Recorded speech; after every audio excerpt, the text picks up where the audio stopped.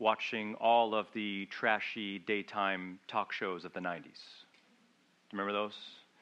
Geraldo Rivera was the most famous for point of reference, but there was also Jerry Springer and Ricky Lake and Maury Povich and Montel Williams and Sally Jesse Raphael, and all began with Phil Donahue, if you remember who that was, and I watched all of those shows.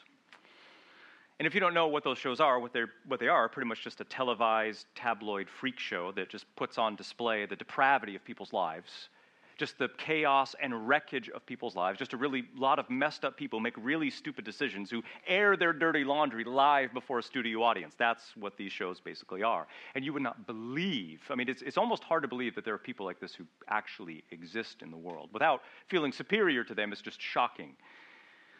But you see, one of the most popular segments that all these shows would have was a segment called the Daddy Reveal. The Daddy Reveal. In other words, this is not incredibly edifying, but in the event that there was a possible illegitimate child in the mix, they would have the two possible fathers take a DNA test, and they would reveal live before the audience, to the surprise of everybody, who the father of the child in question actually was. And upon announcing who the father was, usually it would result in yelling and shrieking and laughing from the crowd and fistfights on the stage, and it was all pretty low-level trash, not fit for human consumption. You see, the point is, why I'm telling you all that is because a test to see who your father really is, it's exactly what John does in 1 John chapter 3. But you see, John is not some trashy talk show host. Rather, he is a pastor. He is an apostle. He is a theologian. He is a shepherd. He is a spiritual geneticist. He's a doctor of the soul. And you have to understand, his entire agenda in chapter 3 is to reveal that there are only two possible spiritual fathers that someone could have, and that everyone in the world belongs to one of those two fathers. Either your father is God, to whom you belong by faith in Christ, or, wait for it, your father is the evil one, to whom you are enslaved and by whom you are blinded. And there's no middle ground. Everyone in the world is a child of someone. And John makes it really clear. Either you are a child of God born again, or a child of the devil, dead in sin. And I realize that sounds harsh and over the top, but that's exactly what John says. And the reason why he does is because the situation transpiring at these churches over which he was responsible was just so urgent. You understand that there were teachers, and by that I mean false teachers, who infiltrated, who moved in and muddied the waters with a cheap grace kind of theology, which essentially claimed that you could have total assurance that your salvation was authentic, and yet you could live your life in total rebellion. You could love the world, live little different than the world, and yet have total assurance that your salvation was legitimate, that you could claim the light and walk in the darkness. And John gets wind of this garbage blowing through these churches, and in response to that, he writes a letter. This letter, in which he unfolds all the evidence of what it looks like when someone truly has eternal life. And his point is, salvation, the work of God to save a soul, is not some benign placebo that may or may not have an effect. No, when God saves a soul, he makes them a son or daughter of the living God, born again children of God. And the thing about born again children of God is that they actually pursue holiness. They do. And don't misunderstand, they're far from perfect. And they've got their issues, but nevertheless, sons and daughters of God prove who their Father is through transformed lives that put Jesus Christ on display. And you understand how important this letter is to us, even how important this chapter is to us in America. I mean, you realize that the American church as a whole has bought into a kind of mutilated Christianity, in which one can love the world and live exactly like the world, live little different than the world, but because they prayed a prayer one day that they were little, that they can have total assurance that their salvation is authentic, and that may not necessarily be the case. Because you understand, children of God live different than children of the devil, not because they're inherently better people, but because when the Father saves a soul, he changes who they are from the inside out. So this morning, John runs some tests. He's going to take a sample of our lives, a swab of our souls, and he's going to help us determine exactly who is the Father to whom we belong. And so here's where we're going. If you have your notes, here's where we're going. This morning, I want you to see from this text 3 compelling reasons. 3 compelling reasons why a life of sin is incompatible, impossible for a born-again child of God. That's where we're going. 3 compelling reasons why a life of sin is incompatible, impossible for a born-again child of God. And the first compelling reason is this, number 1, the sinister meaning of sin. The sinister meaning of sin. In other words, what sin is, in its actual essence, makes it impossible for someone who is truly saved to just live in disobedience, at least for very long. But what you have to remember is the thing about chapter 3 is that the entire chapter was triggered into existence by a single phrase at the end of chapter 2, and it is the phrase, born from him. Look at chapter 2, verse 29. Notice what John says. He says, if you know that he is righteous, that is Christ, then you know, listen carefully, that everyone who practices righteousness has been born from him. And there's the phrase, born from him. That's the operative phrase that brought the entirety of chapter 3 into existence. And to be born from him means to be born from God. And to be born from God means that God intervened with a miracle and awakened our souls to the glory and beauty of Jesus Christ. And had he not done that, we would have never believed and been saved. But you see, now John's job is to take an entire chapter and unfold the implications of what it looks like to be born again children of God. And what it looks like is in verses 2 and 3. Look what he says. He says, beloved, now we are children of God. You see it? And it has not yet appeared what we will be.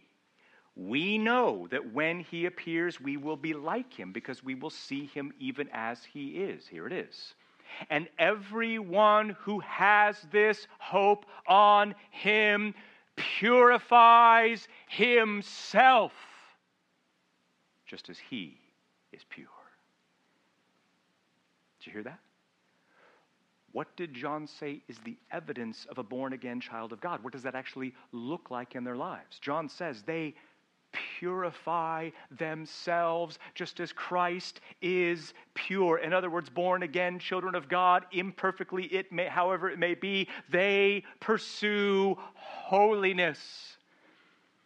Born again children of God live their lives on the edges of their seat, waiting anxiously for Jesus Christ to return. And as they do, John says, they purify their lives. That's exhibit A, evidence that someone has been born again by God. And I think if John were here this morning, he would ask you straight up, without hesitation, do you see any of that in your life? Do you see that in your life?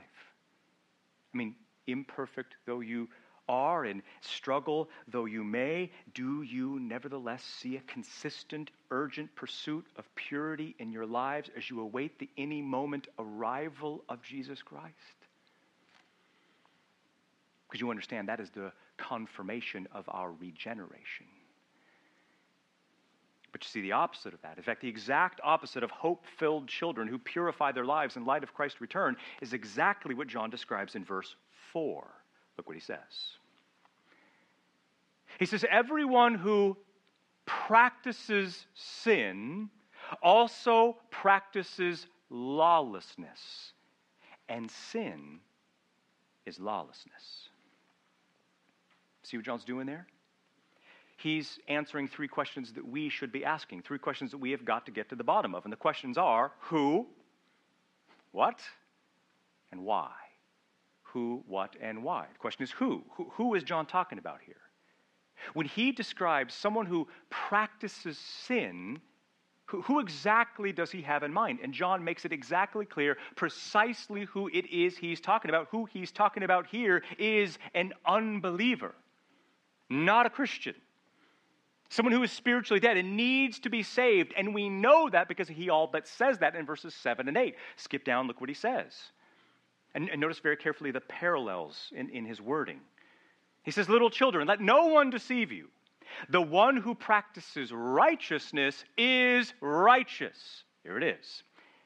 The one who practices sin, same exact language, is from the devil. See the parallel? Exact same language. You see, if the one who practices sin is of the devil, John says, that is under the power and sway of the evil one, then there's no way we're talking about a believer. There's no way. In fact, Christ uses this very same construction in John 8:34 when he says, everyone who practices sin is a slave of sin. So it's clear, isn't it? The one who practices sin, this is not describing the normal everyday struggles of the Christian life. Rather, this is describing an unbeliever who is enslaved to their sin. That's who John's talking about. Which brings us to the what. What is John talking about here? What is he talking about? And what he's talking about, get this, is the nature and essence of what sin really is. In other words, in verse 4, he defines what sin actually is. Because you understand, when we dig through the landfill of what sin really means, what we find at the bottom is far more wicked and heinous than we had ever first imagined. Because you realize we're pretty good at softening sin and calling it by their names and working out really clever ways where it's not actually that big of a deal. But trust me when I say that we don't give sin near enough credit. It is far more wicked than we have ever believed. You see, we have, most of us, yet to come to grips with how treacherous sin really is. And the reason is because we have yet to come to grips with the matchless supremacy of the living God. We have not yet learned to tremble before the towering majesty of the God who spoke galaxies into existence. And so therefore, Adam and Eve eating a piece of fruit, that doesn't really sound like that big of a deal. Homosexuality, it's not super serious. That's why eternal hell, even for just committing one sin, sounds like an overreaction. But it's not. It's not an overreaction because sin at its root is nothing less than cosmic treason against the Creator himself. And we see it in verse 4. Look very carefully at what John says. He says, everyone who practices sin, here it is, also practices lawlessness. And sin is lawlessness. Do you see what John does there? He takes the broadest possible word for sin, namely sin, and then further defines exactly what it is by calling it lawlessness. That'd be a little bit like if you went to the dermatologist and they said, the blemish on your skin, general, big picture word, is actually a melanoma, more precise. Or if a lawyer said to you, the crime you just committed, general, big picture word, is actually a felony, more specific. And you have to understand that when we commit sin, we commit lawlessness. And literally that word means without law. That is, without God's law. In other words, sin at its root is a fist-shaking defiance of the sovereign authority of the living God. That's what it is. Sin at its root is a shoulder-shrugging nonchalance to the towering supremacy of God. That is what it is. And when John says at the end of verse 4, sin is lawlessness, he means sin is always lawlessness. It is always cosmic treason against the king, and it is never not that. And what that means is there's no such thing as little sins. There's no such thing as a little compromise. even what feels accidental and seems unintentional, still qualifies as rebellion. Why? Because sin, all sin at its root, is an infinitely evil crime against an infinitely worthy God, which deserves an infinite punishment, because what sin is at its root is lawless rebellion against the sovereign majesty of God.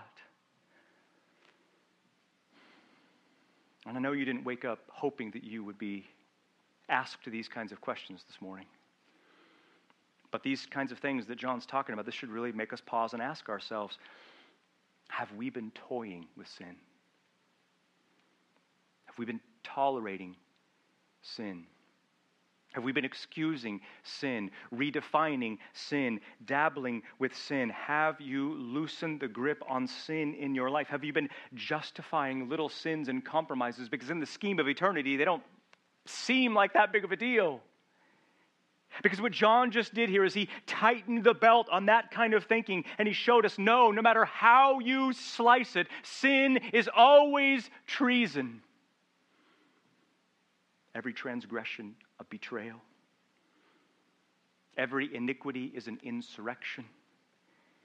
Every lie is rebellion. Lust is adultery. Anger is murder. Pride is blasphemy. Greed is idolatry. Fear is to call God a liar. There's no little sins. There's no respectable sins. There's no acceptable sins. There's no minor sins. There's no excusable sins. All of it is a mutiny against the matchless authority of God. And having said that, please, I beg you with all my heart, do not be discouraged. Please, I beg you, do not be discouraged this morning. Because yes, sin does have a power in our lives. But if you are in Christ, understand this, it is a crippled power. It is a feeble power. It is a flimsy power, and it is no match for the power supplied in and through Jesus Christ, because you understand Christ is not just a Savior who merely gives forgiveness of sins in the past, but He is a Savior who supplies the power you need to put sin and temptation to death in the present. And you see how you get access to that sin-crushing power. You know where this is going, is through the means and instrument of the Word, through the Scriptures. There's not another way. There's not another way. The Word of God, you understand, is the most lethal instrument of change known to man. And you must read it day after day after day after day. And let me just tell you, if you rake the surface of the Bible, you will get leaves. But if you dig into the Bible, you will get diamonds. And when you read long and you go deep and you see those diamonds, over time your heart will begin to change. Which brings us finally to the why. Why is John getting in our kitchen about all this? Because, and the reason why is because this entire chapter, you understand, this entire chapter exists to help us discern the difference between children of God and children of the devil. Because there is a difference. And the difference is, listen carefully, born again children of God cannot and will not persist in sin. They can't. They won't. I mean, we do sin, unfortunately, but we don't persist in sin. We don't loiter in sin. Why? Because the nature of what sin is makes that absolutely impossible for them. Children born again by the Father cannot persist in rebellion against the Father. And here's the thing, if they do persist, if they just live in patterns of sin that they knowingly tolerate and justify, at the end of the day, John's point is, they're not actually a child of the Father. They're not actually born again. And so 2 questions to contemplate, 2 weighty questions to consider. Number 1, Are you born again? Are you absolutely sure that you are born again by the living God? Because yes, the battle with sin is bloody. And no, you don't always come out as the victor. But you see, you should still see some evidence in your life that at some time God intervened and made you born again. Because there should be evidence. And understand this, one of the greatest evidences that one has been born again is not that they never sin, but it's that they keep fighting and fighting their sin until the promised victory is given. In other words, battle-wearied warfare against sin is one of the greatest evidences that your salvation is authentic. Are you born again? Question number 2. Is there anyone in your life with whom you need to have a loving but urgent conversation about the state of their souls? And I mean a person who, although they claims to be in Christ, they give no real indication that their claims are actually authentic. Have you had concerns about anyone in your life or in this church or in your family who, although they name the name of Christ for far too long, they have not revealed the kind of evidence that would give you any indication that their salvation is authentic? Because you understand, being silent is not being gracious. Or just kind of hoping that they're going to be inspired to repentance because of your example alone is just not very realistic. No, people are brought to repentance through words. Example too. You need them both, don't get me wrong. But there has to be words. Truth words. Bible words. Loving words. Urgent words. Asking them to consider the most important question in the universe, which is, are you sure that God is your Father? And that you belong to Jesus Christ? That question is the essence of love. Which brings us to the second reason. The second reason why sin is incompatible, impossible for a born-again child of God. Number 2, compelling reason number 2, the saving mission of the Savior. The saving mission of the Savior. And you'll forgive the now second reference to a TV show here. I don't watch that much TV, I promise you. But I'm sure you've heard of a show called Hoarders. Hoarders. And if you've seen it, it's a really sad and gut-wrenching show. I'm not recommending that you go home and watch it at all, especially not during lunch or anything, but because it's pretty much unwatchable stuff. And the reason for that is because the people in the show are not just people who have some clutter in their lives, but these are people who live in absolute filth and squalor and who have decades and decades of garbage just piling up in their homes. And the thing that's really tragic about the show, about their lives, is that if you watch it, they don't actually want help in most cases.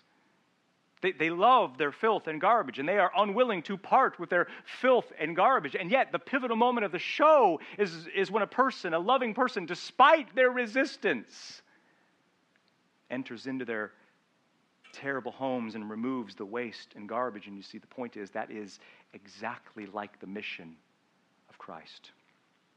We are the hoarders of sin and iniquity.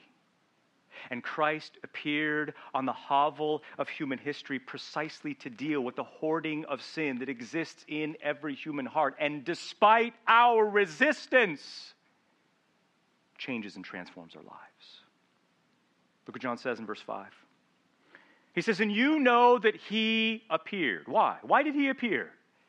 To take away sins, and in him there is no sin. Now, do you see what John's doing here? He is supplying the most foundational reason why living and loitering in unrepentant sin is absolutely impossible for born-again children of God. It's the most foundational reason why. And you notice what he says. You notice he says, and you know that he appeared. You know this. You know this, church, that someone appeared on the scene of human history. And just even saying that out loud, we know who this is. This is none other than the Lord Jesus Christ himself, the Son of God. God the Son, the Word made flesh, the the radiance of the Father's glory, the God who is invisible, who became visible when he came to earth as a man. What this is the incarnation of Jesus Christ, the very mission of the Messiah himself. And yet the question is, what was the mission of the Messiah? What did God come to earth as a man to do? And it's not top secret. John says exactly what it is. Look at what he says, verse 5. You see it there, and it's startling. Jesus Christ appeared on the earth with the glorious mission to take away sins, to remove them out of existence, to work in such a way so as to remove, to enter into the squalor of a filthy planet, and work in such a way so as to remove even the trace that this thing called sin ever even existed in the first place. Isn't that what John just said? Look at his language. He appeared to take away sins. And notice, sins plural. Sins plural. Not just sin in general, but plural sins. That language is highly significant. Do you know why? Because it indicates that Christ came not just to obliterate sin in a general way or a partial way, but get this, the mission of the Messiah was to remove even the possibility of sinning ever again. That's what John just said. That the mission of the Messiah was not merely to help people turn over a new leaf, or to help them become better versions of themselves, but that he came to the planet to create a new humanity who would never sin or rebel again. That's what John just said. And even just saying that out loud, we think, okay, well, that sounds great. That sounds fantastic. But the question, the thing that rises in our minds that we're all thinking is, that's great, but the problem is we still sin. Don't we? Although truly saved and really forgiven and no longer slaves of sin, we do still sadly sin. There is still something deep within us that is yet unredeemed. There is a power that wages war in our souls. And so what that means is either one of two possibilities. Either the mission of Christ was a total failure, or the mission of Christ to remove sin completely unfolds in stages. That's exactly what it does. In fact, you could say that Christ's mission to take away sins unfolds in 4 stages. 4 stages that will culminate eventually in the removal of all sin entirely out of existence. And here are the stages. They're actually in your notes. Stage 1 is propitiation. Stage 2 is regeneration.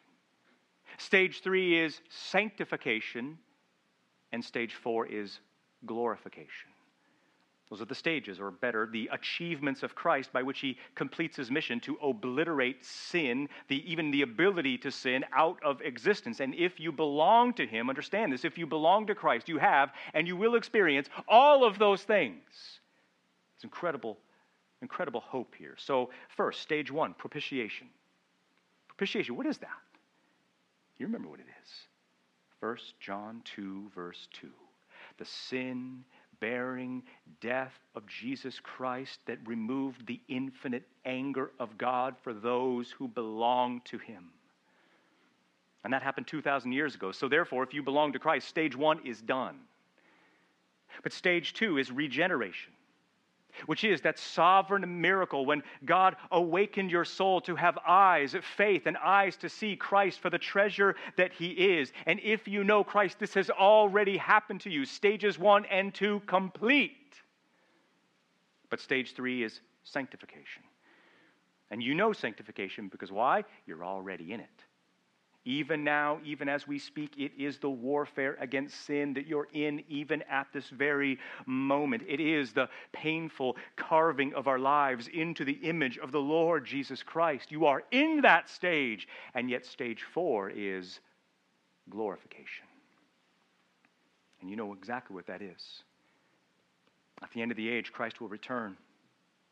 And he will give us new, sinless, glorified, resurrected bodies, never to sin and never to die again. Those are the stages of redemption by which Christ removes sin completely out of existence. And so think about these stages just for a moment, because each one of them accomplishes something different. Stage 1, propitiation, what does that do? That removes the consequence of sin.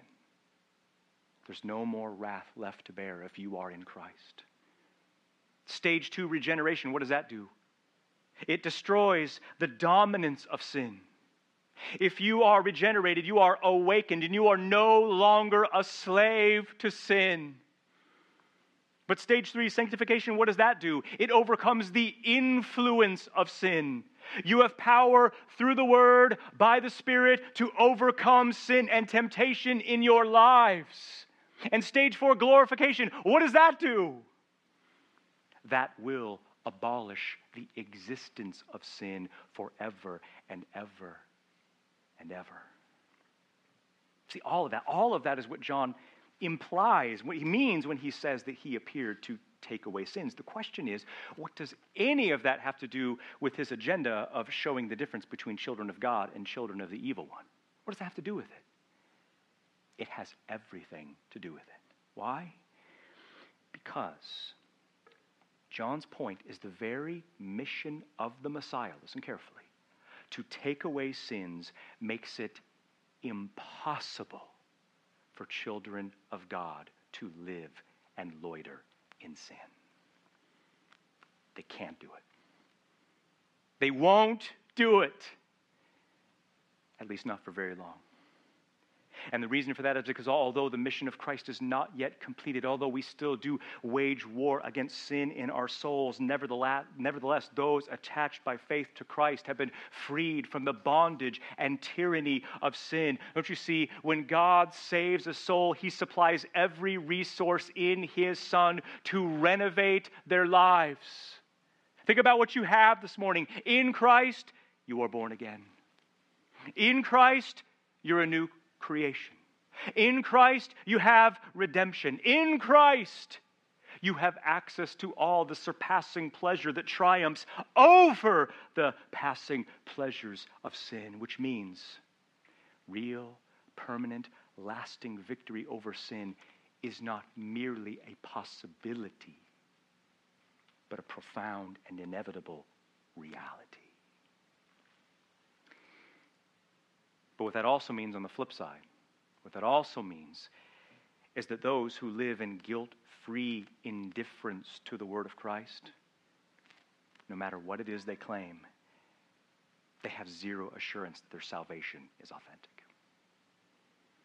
That they're probably not born again and they need to be saved. That's John's point. And you understand, don't you, John's goal in being so blunt and forthright? I mean, the goal is not necessarily to make you unnecessarily fearful and introspective, but rather his goal is clarity and love. And those are one and the same. It is loving to be so clear with who is and who is not a child of God. It is love to be clear and precise with what salvation actually looks like in somebody's life. In America, for far too long, we have tolerated a truncated gospel, a toothless gospel, one that's been stripped down to such palatable, man-centered, feelings-based felt needs that we forget that the gospel is a summons to repent. Because you understand, this is not a Savior who leaves people unchanged. This is not a Savior who leaves people as they are. This is the Savior who is God, who became man to save sinners from the inside out. The gospel, you understand, is a gospel about a Savior who saves and forgives and who cleanses.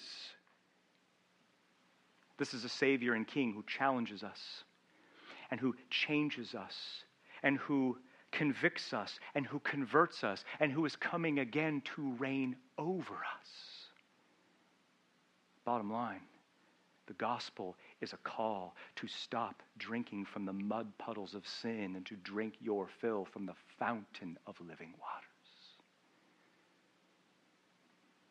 The question is, have you believed this gospel? There's this gospel that calls for repentance and submission to the King. Have you yielded to Jesus Christ as Lord and King and Savior and treasure? Have you done so? Are you sure that you have done so? Have you understood that when He appeared, He came with a mission to make a new humanity, and that He saves them from the inside out? Because if you have not done so on the authority of Christ, I ask you, plead with you to yield in thirsty submission to the King. Because He really changes people's lives. He does. He makes it impossible for born-again children of God to live and loiter in sin. And one of the reasons why He makes that impossible is because He Himself is sinless. Look at verse 5. Look at the end of verse 5. And you know that He appeared. Why? To take away sins. And here it is. And in Him there is no sin. He never sinned. He never sinned. Not once. Not ever. I mean, not even the least trace, not even in the smallest fraction of the term. Not as a teething baby, the terrible twos, the tweens, the teens, the roaring 20s. Never once did He yield to temptation and sin. And you know why that matters, don't you? You know exactly why that matters. It matters because first, if Christ Himself was not sinless, He could not accomplish the mission of destroying sin. If Christ Himself were a sinner, He could not deliver and save from sin, since He Himself would need a deliverer and a Savior. That's why this matters. But the second reason why this matters is because the sinlessness of Christ, get this now, guarantees that those who belong to Him will gradually, more and more, become like Him. That's why. Don't you see the sinless glory of Jesus Christ? It makes it absolutely impossible for those who belong to Him to live and loiter in sin, because you understand the same Christ that saves us is the same Christ that sanctifies us. The same power that rescued us is the very same power that renovates our lives and transforms us into the image of Jesus Christ. And however pitifully short we may fall, and trust me when I say we all fall pitifully short, that if we belong to Christ, that gradually, over time, more and more, we will resemble the Lord Jesus Christ. And what I love about this is that what this makes our purpose and aim and mission and goal for our lives shockingly simple, doesn't it? It really does. Our aim and objective and mission and goal and purpose in this life is not to become better citizens, ultimately, nor even become better versions of ourselves. No. The goal for our lives is to become less and less like ourselves and more like Jesus Christ. Did you know that? Did you know that that's the Father's will? That His design and desire, His passion, God has a passion for your life, and it is to be transformed into the image of His Son, that I would be less and less like Jared Gilcher and more like Jesus Christ? Over and above all the other goals and purposes and aims that I have for my life, becoming like Jesus Christ surpasses and supersedes all of them. And this sounds great. This sounds really, really great. This sounds fantastic, doesn't it? And yet the question is, how do we become like Christ? I mean, how does this actually happen in our lives? Does it just kind of sort of happen without us thinking about it? Or has God provided a way? Has He provided a way for us to be transformed into the image of His Son? And that's exactly what He's done. You know what it is? Here it is. Listen carefully. We become like Jesus Christ as we behold his beauty in the Word. That's it. That's the answer. We will begin to resemble whatever it is that we love the most. To become like Jesus Christ, we must be captivated by Jesus Christ.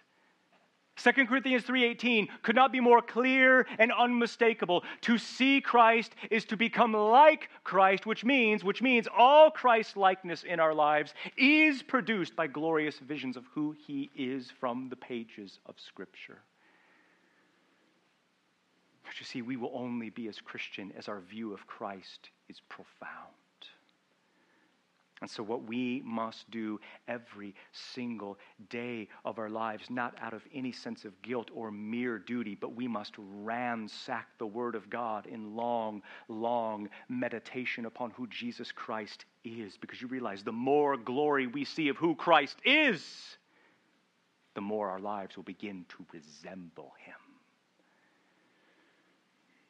And so the question is, in what ways, it's a loaded question, in what ways are you a little too much like yourself and not enough like Christ? In what ways would you love to see your life transformed more and more into the image of Christ? Because you understand, the more we depend on him and the more we delight in him, the more we will display him in our lives. And that brings us to the third reason. Third reason why a life of sin is incompatible, impossible for those who are children of God, born again. And the reason is this, number 3, the spiritual marrow of saving faith. The spiritual marrow of saving faith. And by that I simply mean that the spiritual power, get this now, the spiritual power of what faith in Christ actually is makes it impossible to live like we did when we were children of the devil. Because you realize that the way we have reduced faith, simplified faith, stripped faith down to its most bare essentials has really done us zero favors today. Because faith in Christ, you understand, this isn't just believing in something that you can't see. I mean, there's part of that that's true, but that's not completely true. Faith is not just the affirmation of a few historical facts. I mean, there are historical facts, and you got to believe them, but that's not the whole truth. Because you see, the whole truth is that faith, real, authentic, biblical faith, is to be so utterly connected to Jesus Christ that his power is displayed in and through your lives. Look what John says in verse 6. He says, everyone who abides in him does not sin. And everyone who sins has not seen him, nor has known him. And there it is again, that apostolic bluntness. Now, there's no beating around the bush with the Apostle John, because how could there be when we're dealing with matters of such eternal importance? And again, don't forget what John is doing here. John is supplying the third reason why guilt-free rebellion is absolutely impossible for born-again children of God. That's what he's doing. And notice that John does what he loves to do, which is to take the entire human race, split it right down the middle, divide it up into two groups, and essentially say that there are two and only two kinds of people who live in the world. Who are they? Look what he says. Look at verse 6. There are people who abide in Christ, and they don't sin. And then there are people who sin, and they've never known Christ. They've never seen Christ. Those are the two groups of people. And you see what this is, or in very stark and strong and dramatic and weighty terms, what this is are believers and unbelievers. Or, as is the point of chapter 3, there are children of God born again, and there are children of the devil dead in sin. And there's no middle ground. And notice how John describes believers. Notice what he says. He says, everyone who abides in him does not sin. That's a shocking statement. And John has dozens of shocking statements exactly like that. And what that means, there are three issues that we've really got to get to the bottom here. Number one, who's the him? Two, what does it mean to abide in him? And three, what does it mean that those who abide in him do not sin? Those are three questions we got to get. The him is easy. The him is super easy. Who is the last person that John just talked about? Verse 5, the one who has no sin, the one who came to the earth to take away sin. So clearly this is none other than the Lord Jesus Christ himself. But question 2, what does it mean to abide in him? And John loves that word abide. 24 times in 5 chapters, he uses that word because it is a perfect word to describe the Christian life. And you understand that the origins of that word are profoundly agricultural. It describes that organic connection that branches have to the trees to which they are connected.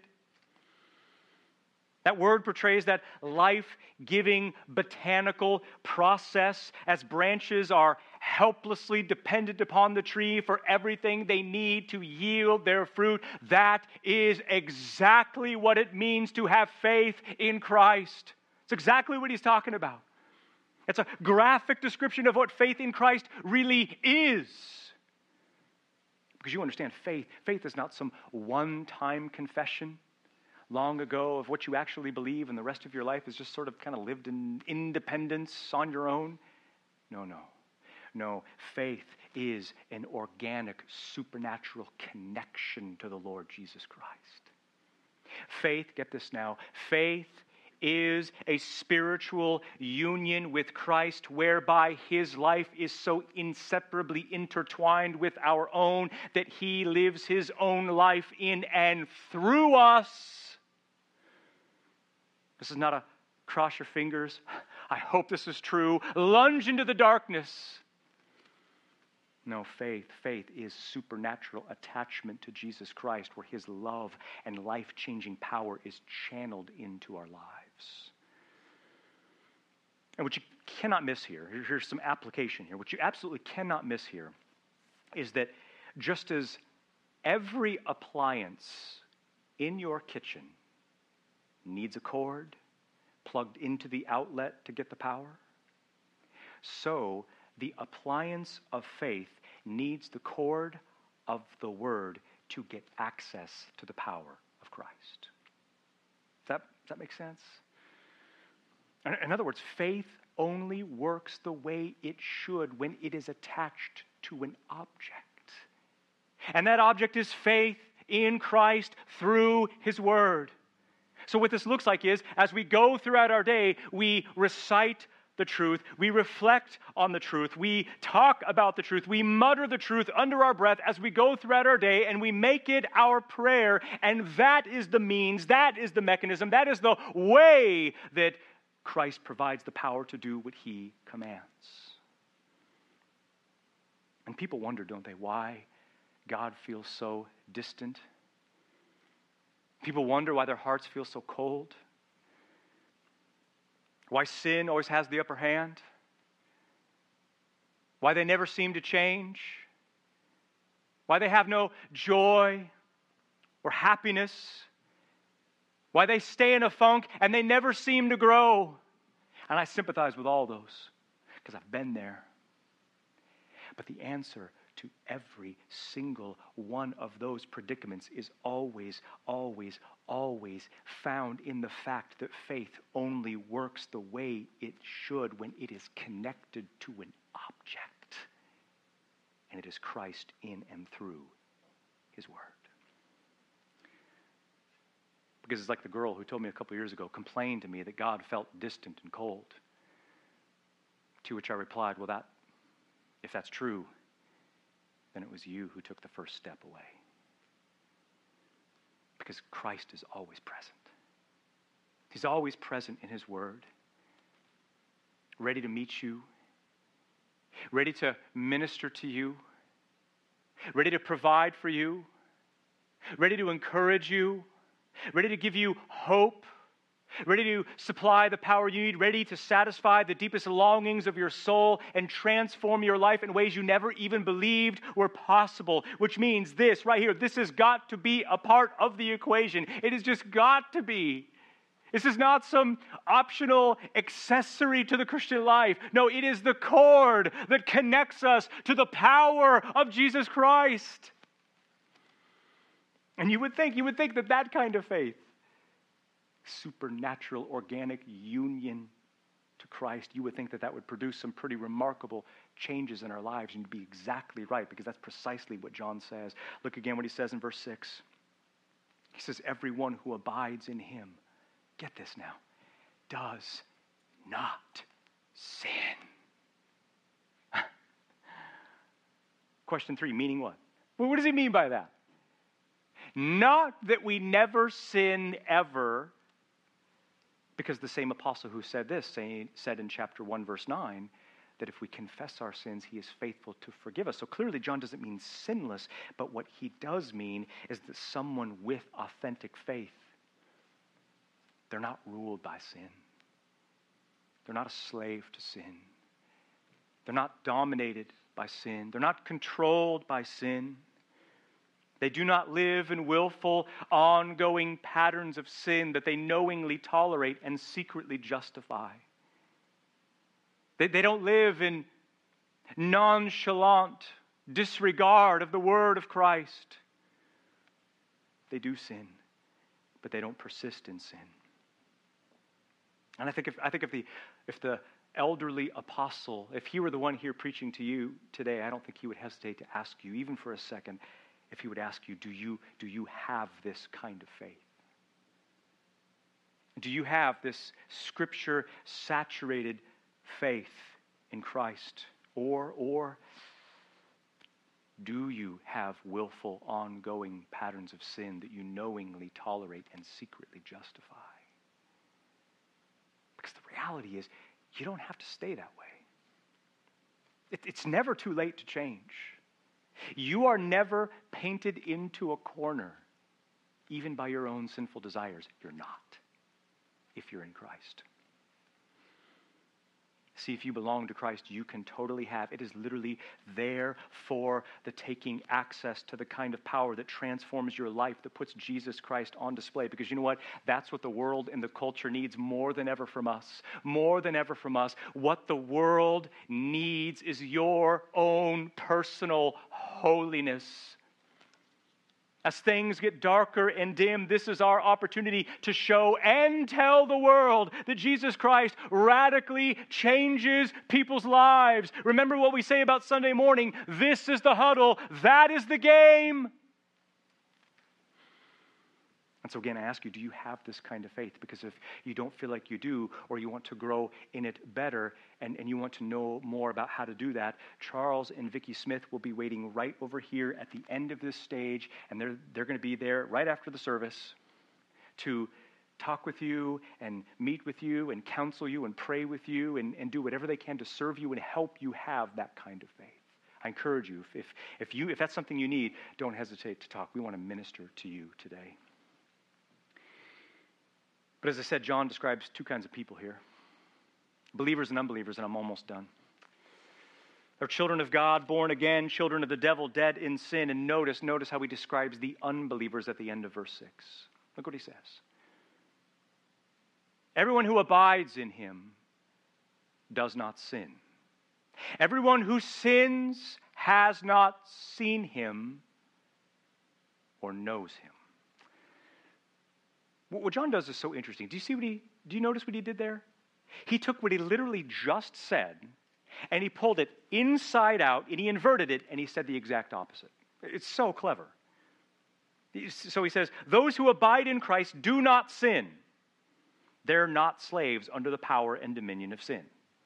Those who sin, that is, slaves under the power and dominion of sin, they make it clear that they don't have authentic faith in Christ. Or as John says here, they have never seen him, they have never known him. You see, his point is, if someone can live in lawlessness, in comfy disregard of the sovereign authority of God, then John says, they've never seen him. They've never seen him. Their eyes clearly have never been opened to the imponderable majesty of Jesus Christ. For how can you behold the beauty of a sunset and then go and feast your eyes on a dirty diaper in a parking lot? And those who live and loiter in sin, John says, they've never known Christ. They've never known him. How could they? How could they know the one who is the bread of life, who satisfies the soul, and then scour the landfill looking for dirty scraps? They don't know him. You see, true faith sees and knows the surpassing worth of Jesus Christ, and that makes living and loitering and persisting in sin absolutely impossible. So I'll close with this.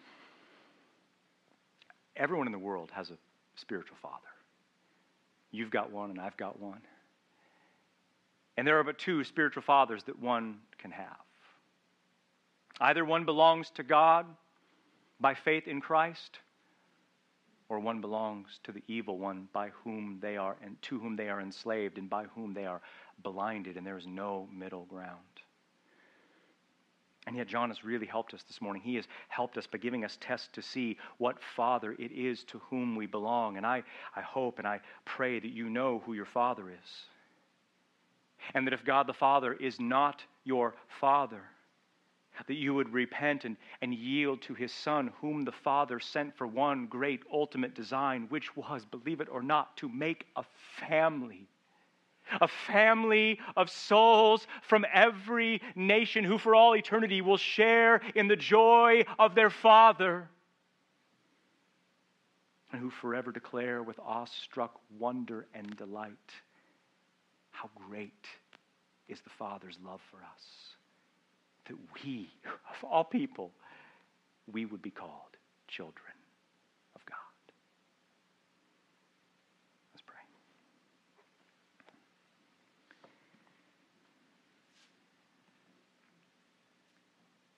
Well, Lord, this was not necessarily the text we asked for, but this is the text we needed. And Lord, we're grateful for the Apostle John's forthrightness and honesty, which means, Lord, what we're really thankful for is your forthrightness and honesty. And Lord, I pray that we would view this text rightly, that it would by no means discourage us, but it would heighten our passion, heighten our zeal, empower us, strengthen us, move us to repentance, that this text would produce in us exactly what it was designed to produce in its original readers and hearers. And Christ, over and above it all, I pray that we would see and savor and enjoy and be supremely satisfied in your excellencies, in your beauty, in your majesty, in your imponderable majesty, and that would be the chief power, the chief engine that drives us to resemble and reflect you in our lives. We are a people who struggle, Lord, at every turn. We struggled this morning when we got up. We're struggling even now. When church is over, we will struggle. When we go home, we will struggle. It's not only a struggle, but we do struggle. And you are patient, and you are gracious, and you love us, and you have supplied all we need in your word to help us reflect and resemble who you are. Help us to do that, Lord, always and only for your glory.